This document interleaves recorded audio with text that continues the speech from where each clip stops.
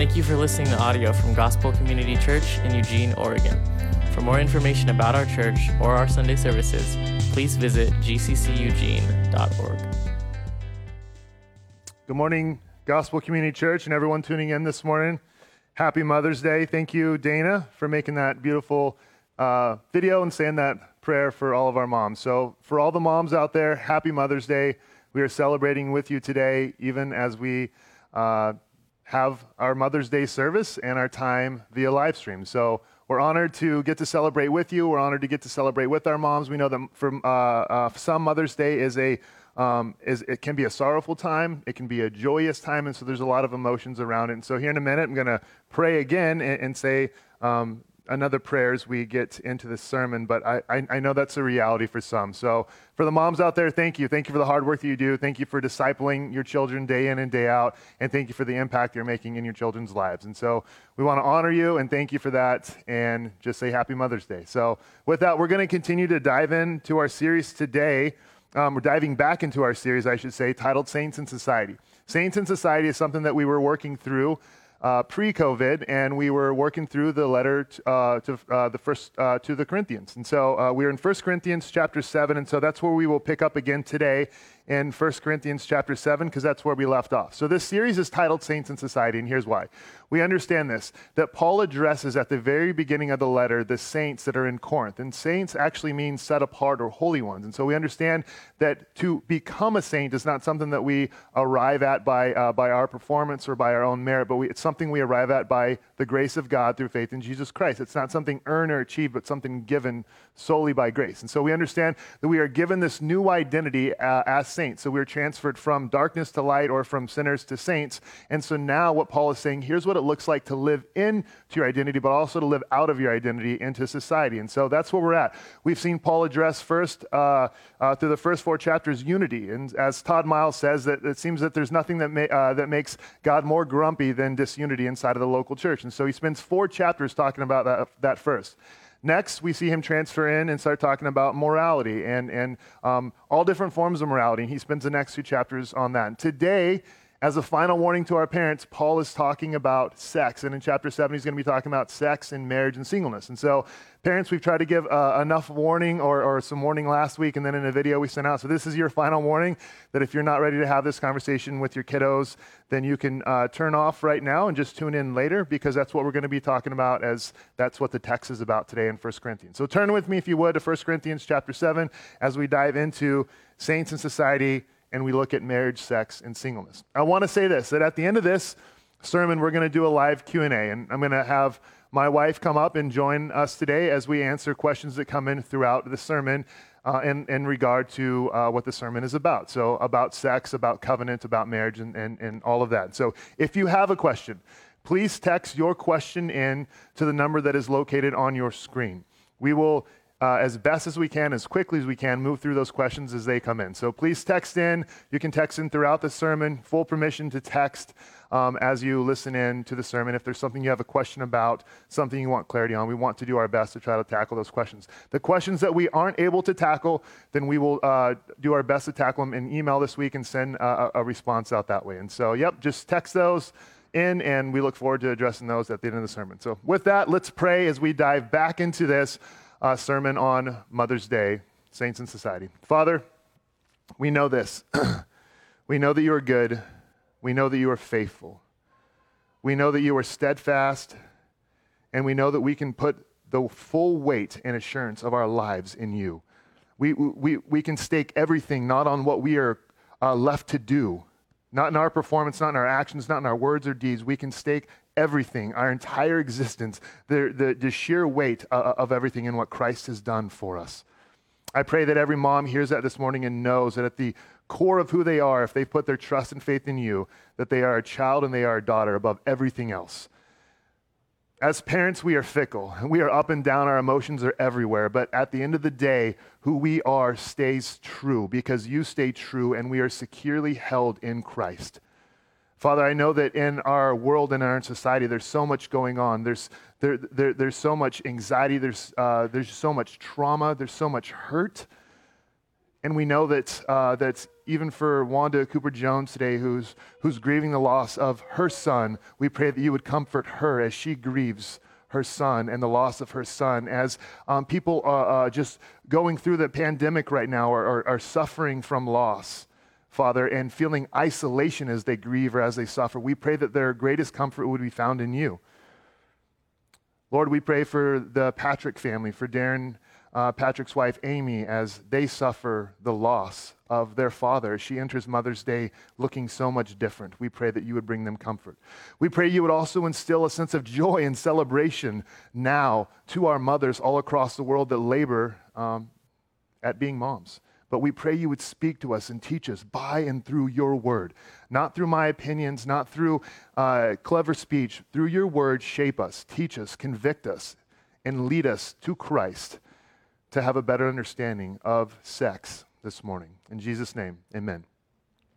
Understand that it might be an interesting subject to teach on, sex on Mother's Day, but we would understand this, that sex is a gift that is a gift that we are intended to enjoy. It is a pleasurable gift, but it is also a gift that is given for procreation. It is a gift that is given so we can be fruitful and multiply. It is a gift that God gave for both of those reasons, for pleasure and for procreation. And so moms become moms through sex. And so sadly, sex is not oftentimes talked about inside of homes today, and often inside of Christian homes or inside of the church. And so it's almost we will talk discipleship and we will talk about all different forms of discipleship, but we avoid this one. Even to say the word sex is hard for us to say without laughing or without snickering or without smiling inside of the Christian church. And so there's so little talk. The problem with that is there's not such little talk in our culture. Our culture has a lot to say about sex. It has a lot of influence about sex. And so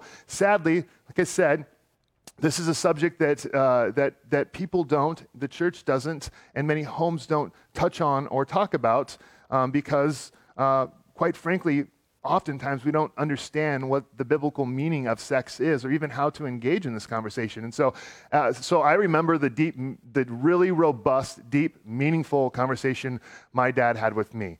All 7 words as he sat me down on the edge of my bed and said, "Keep it in your pants, my boy."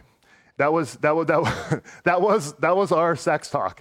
And then I know for some parents, the sex talk looks like scaring your kids and engaging in any sort of sexual activity can lead to blindness or your private parts falling off or you name it. This is the kind of stuff that is talked about and that is thrown out and that is used as a scare tactic to try to get kids not to have sex before marriage. And so our only understanding, sadly, with all that to say of sex is don't do it, which can then form itself into something that becomes dirty, not holy and good and righteous as God has deemed it in its right setting. And so with that, we understand that's what we're entering into. We have a lot of this going on. Paul has a lot of this going on with cultural views of sex in his time. And so we want to be faithful to what the word says. So let's read it and then we'll walk through it. So 1 Corinthians chapter 7, verses 1 through 5. Now concerning the matters about which you wrote, it is good for a man not to have sexual relations with a woman. But because of the temptation to sexual immorality, each man should have his own wife and each woman her own husband. The husband should give to his wife her conjugal rights, and likewise the wife to her husband. For the wife does not have authority over her own body, but the husband does. Likewise, the husband does not have authority over his own body, but the wife does. Do not deprive one another, except perhaps by agreement for a limited time, that you may devote yourselves to prayer, but then come together again so that Satan may not tempt you because of your lack of self-control. It's the word of God, and this is what Paul has to say. And we'll say this jumping in, that Paul's not creating new ideas. Paul is teaching on sex from his teaching that he understands in the Hebrew Bible, the Old Testament, and from the Song of Songs and from Proverbs. And so Paul is not creating new ideas. He's saying what's been lost or what's been forgotten. And what we need to say again today is what's been lost or what's been forgotten. So the main point is this, is that covenant sex is safe sex. Covenant sex is safe sex. So that's our main point for today as we dive in. Verse 1, Paul is quoting a common saying that was being thrown around by the Corinthians. And so this saying is, if you look at it, it's in quotations here. It says, it is good for a man not to have sexual relations with a woman. So someone either told Paul this was believed by the Corinthians, it was believed by the church, it was believed by people. So this is a saying that was thrown about. Okay? And so Paul is addressing this in this letter. And he's saying, I know you guys say this. I've heard this said. So we need to understand what Paul was up against in first century Corinth. Is there was kind of two big views of sex. There was Platonism and then there was Gnosticism. And these two differences are this. Platonism says this, is that the physical world and the physical body is dirty. And so the only reason you should have sex is for procreation. And so sex is only seen as a necessary evil for procreation. If you're a Gnostic, then this is what you believe, that all physical matter was an accident created by a lesser God, and all physical matter is completely evil, and so your physical bodies don't matter. They're not going to be resurrected. Nothing like that is going to happen, contrary to what the Bible says. And so what you can do is just have full liberty with your body to do whatever you want, and sex is just it's a physical appetite. So that's what Paul's working with. There's this sex is dirty, and then there's liberate yourself and do whatever you want with sex. And we deal with the same stuff in our culture today. It's the same thing that Paul was dealing with. And so today, just like then, many people see sex as just a physical craving, appetite, like hunger. And so whenever you feel that, then you need to satisfy your hunger. Paul was dealing with that, but he was also dealing with the Platonists, and this sounds like something that the Platonists would say, is that just sex is not good at all. You shouldn't have sex unless it's for procreation. So it is not good to have sexual relations with the woman. It's just like this big blanket statement. Paul's like, whoa, wait a minute. Verse 2. But because of the temptation of sexual immorality, each man should have his own wife and each woman her own husband. So where does Paul start? When this saying is going on in Corinth, when this is thrown around, what does Paul do? How does he address the saying? What Paul does is he goes to a covenant. He goes to a covenant marriage. He says, but because of the temptation of sexual morality, each woman should have his own wife and each woman her own husband. This is not Paul's big work on marriage. We can see Ephesians 5. He has a lot more to say there. Actually, this is more about sex, having and giving yourself to one another. But what Paul says is this is where he starts with. Because of temptation, because of this pull towards sexual immorality, each man should have his wife and each wife should have her husband. So he starts with a covenant, and he starts with a covenant marriage. So that's where Paul starts, and that's where we need to start. Because if we don't start with a covenant and a covenant of understanding of God's robust covenant with us, then what we will do is we will see sex as something that we can use to manipulate or something we can gain approval from. And so Paul starts with covenant of marriage. This is going to be weird for just a second. I'm going to have to move through this quickly because of time.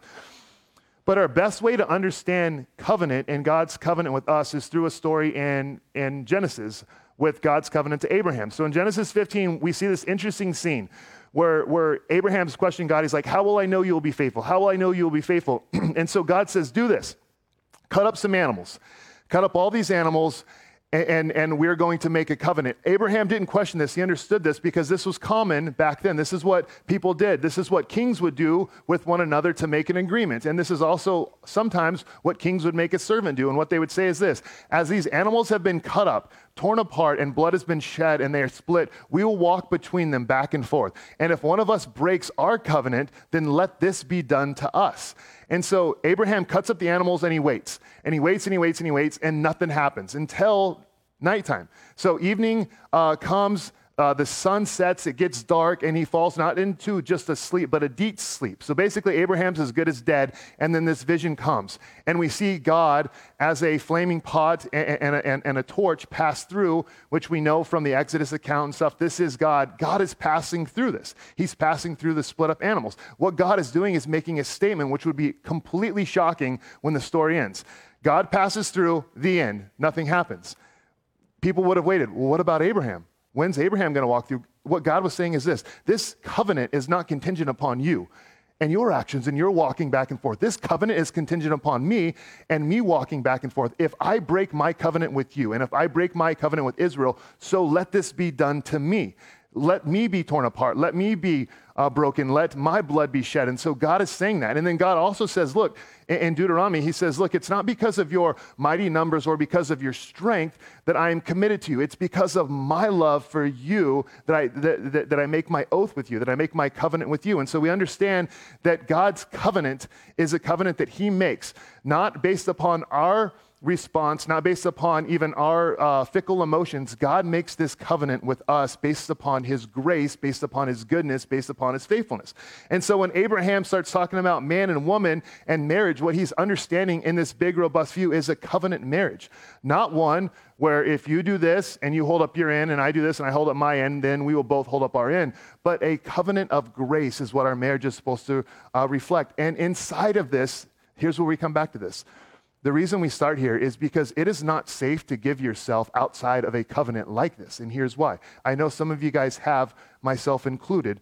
So I will get to that and I will address this. But let's say this, that covenant sex is safe sex because what it's saying is countercultural in this.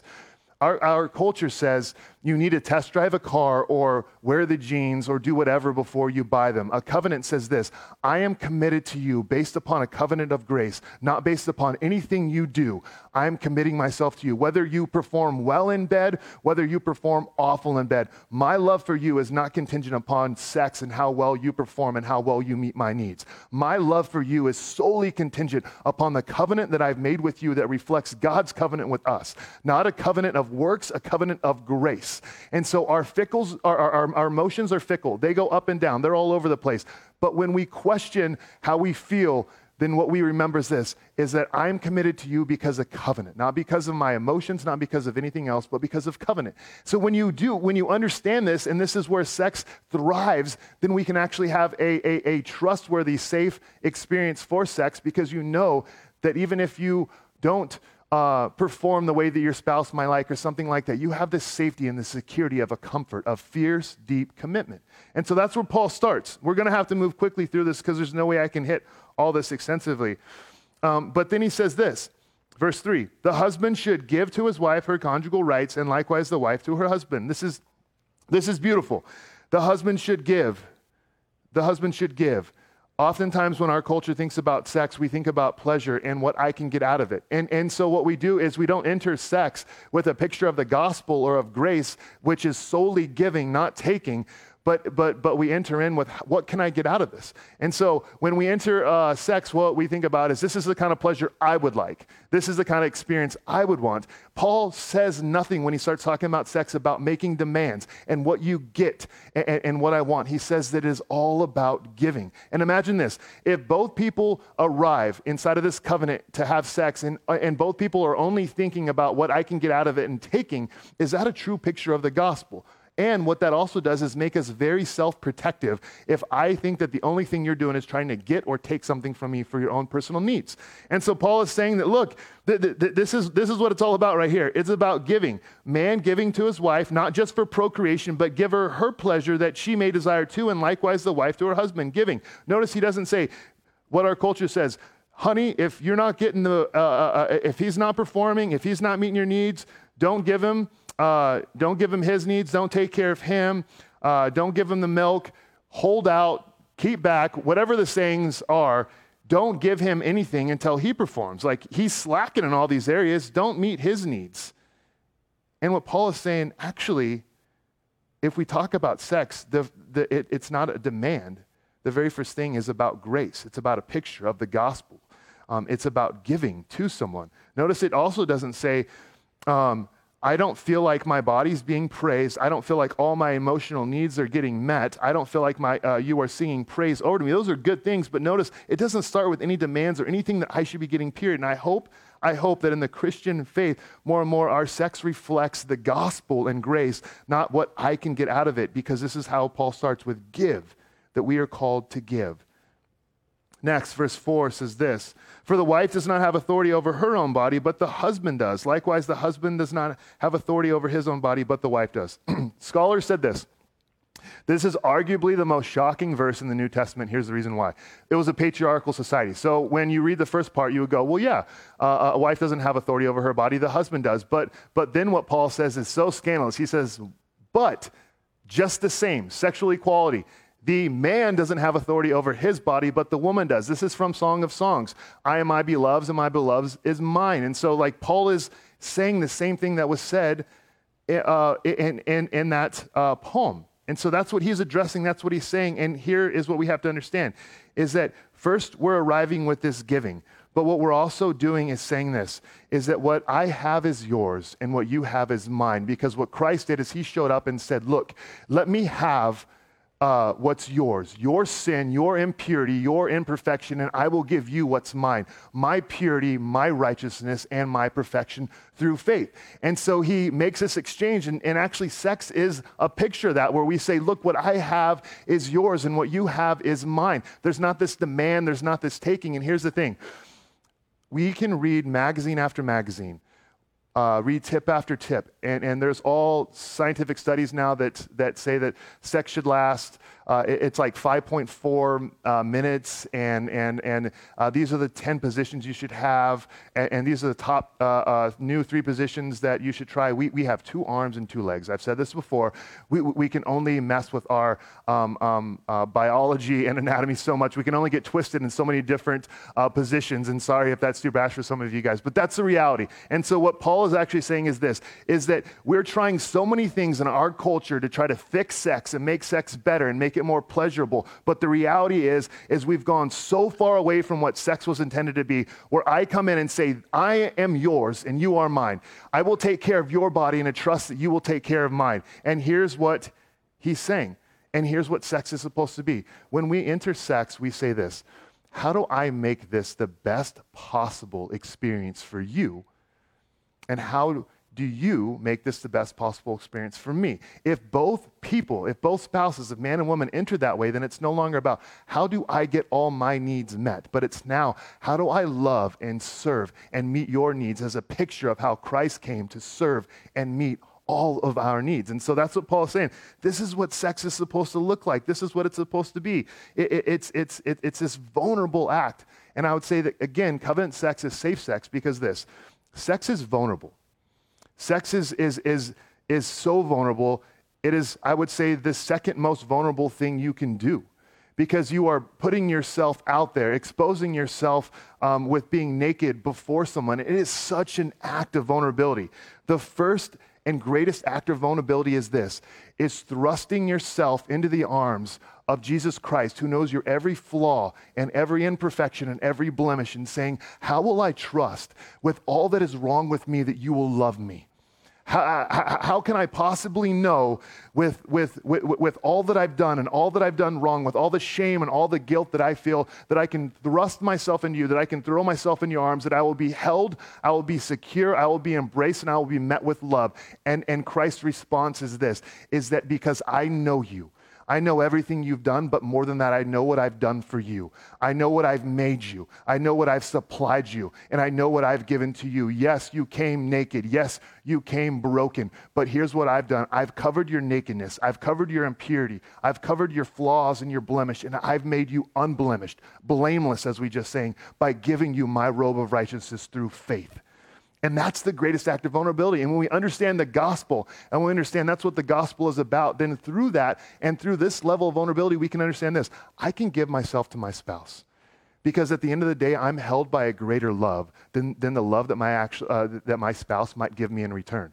I can enter into sex without sex being a God because I have a greater pleasure, as Psalm 16:11 says, in Christ Jesus. And yes, sex is pleasurable for a few moments, but the amount of pleasure that we get when we meditate on the gospel, what Christ has provided, that's a pleasure that we're going to enjoy for all of eternity. So sex is actually just this awesome moment, this glorious moment, this beautiful moment that all about, everything about it reminds us of God's grace, his covenant, and the beautiful, glorious gospel that ultimately points us to something that's a greater pleasure found in Christ by God's grace that we will experience for eternity. And so the way that Abraham covenant comes in is that later on in life, thousands of years down the road, a man came. And since every other man has committed adultery, we've sinned and we have fallen short, we've been sexually impure, Christ was not. And so in his darkest moment of life, here's what happened, is that though we have all sinned, we are all adulterers, we've all given ourselves away to other gods and bow down and worship them. And so we are all impure. At Christ's darkest moment in his life, here's what happens. His arms were spread wide. His blood was shed and the sun started to set on the land. The darkness was coming over because God's wrath and punishment for our rebellion and for our sin had come. But it has not come on mankind, it had come on one man. And so what happens is when God makes that promise to Abraham, what he's saying is this is actually what is going to happen. The security that you have in this covenant is what I'm going to do one day. One day I will be on the cross. One day I will be torn. One day my blood will be shed. And by that, by my performance, by my actions, you can have trust and faith that I will never walk away from you. You are held secure. Covenant sex is safe sex because in the end, we have a safety and a security that we are held by God in his covenant with us through the actions and performance and righteousness and blood of Jesus Christ. And with that, he goes in to verse 5, which I don't have time to get to today, and so we'll get to it next week. But I will say this, that if you have questions right now, and even questions about what we've said, please text those in. But I want to close with this, that I know for many of you, like myself, you are not able to enter into marriage with a purity, so to speak, that you could offer your spouse. And I know for many of us, we feel shameful for things we've done, but we can also feel shame for things that have been done to us. And so I just want to say this with absolute clarity, that this is what you have. In Christ, you have not what you have done and what's been done to you. You are defined by the actions and the work of Christ and what he's given you.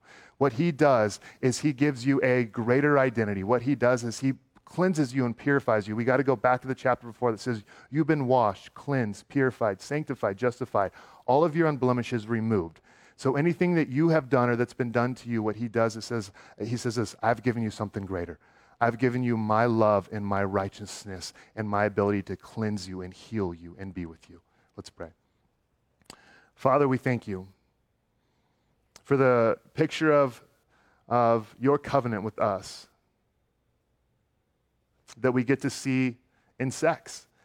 Let our sex lives reflect not that of the culture, but that of the gospel. In Jesus' name, amen. At this time, I think we have a microphone. I'm going to have my wife come up, and we're going to tackle some of the questions that have come in through Q&A. And so here's the rules. We're only going to do this for a few minutes, and we're going to give each question about 30 seconds. And so we'll have her come up, and I've given them no warning, but would Caleb and Betsy, since you guys are here doing worship, would you guys mind jumping up? So this is as raw as it gets. This is Caleb and Betsy did not have any warning for this, and so they're jumping up here with us. And so I'll say this, is that I think you guys have been married for how long? 14 years. 14 years? We're 9. As far as being overly qualified through just 20, 30, 40 years of marriage, we don't have that. But here's what we have. We have this as this has been an area of contention and struggle in us for our marriage. And so I think our struggle somewhat qualifies us, but ultimately the Word of God and the gospel is what qualifies us to talk about this topic. So as questions come in, whoever feels like they have the best answer for it can point to Jesus. We'll tackle it that way. So number 1. How can you have a healthy view of sex in marriage after being raised in the church, having been told sex is bad? Good question. Who wants to take that one? Caleb. Well, I feel like Rick just did a really good job of answering that. And I don't know when this text was sent, but I would encourage you just to listen through that sermon that he just gave. Again, I mean, I think that was a really succinct and clear explanation of how sex should be looked at. But I agree, growing up as a Christian, I think when I got married, you kind of come with like, whoa, is this like okay now? And I totally get the question, but I think it takes a little change of your mind and understanding of the gospel and God's design for marriage and creating children and all of that to yeah. Good. Yeah. I think too, just tell yourself to believe the truth about it, that it's not bad, that it might take a little conditioning of your mind, but I know someone who dealt with this when they got married, and it took a little while, but and just start even talking about it to yourself now if you're not married, that it's not bad, that it's to not see it in that lens, but sometimes to try to be pure, you think of it that way maybe, to ward off too soon, but it's good. But try to think of it as what it is that it's good in the right context. Good job. Can I real quick say something? Yep. I never thought, so I grew up in the church, waited till I was married to have sex, all of that, never thought I would think sex is bad or gross. but the enemy knows how to deceive and how to plant lies. And so I would piggyback on Betsy and say, reminding yourself of truth and the gospel, that even like right before sex, like I am pure in the eyes of God, and my husband views me as pure, and so I can go into sex, enjoying it, making it the best for my husband, because that's my identity. My identity is not what I did before sex or what I didn't do before marriage, so. Good job. Next is, what if you're in a marriage with someone who only takes and sucks life, where you are always giving? I'll talk and speak to that. I'll take that one. I would say this. First, I would acknowledge that is really difficult.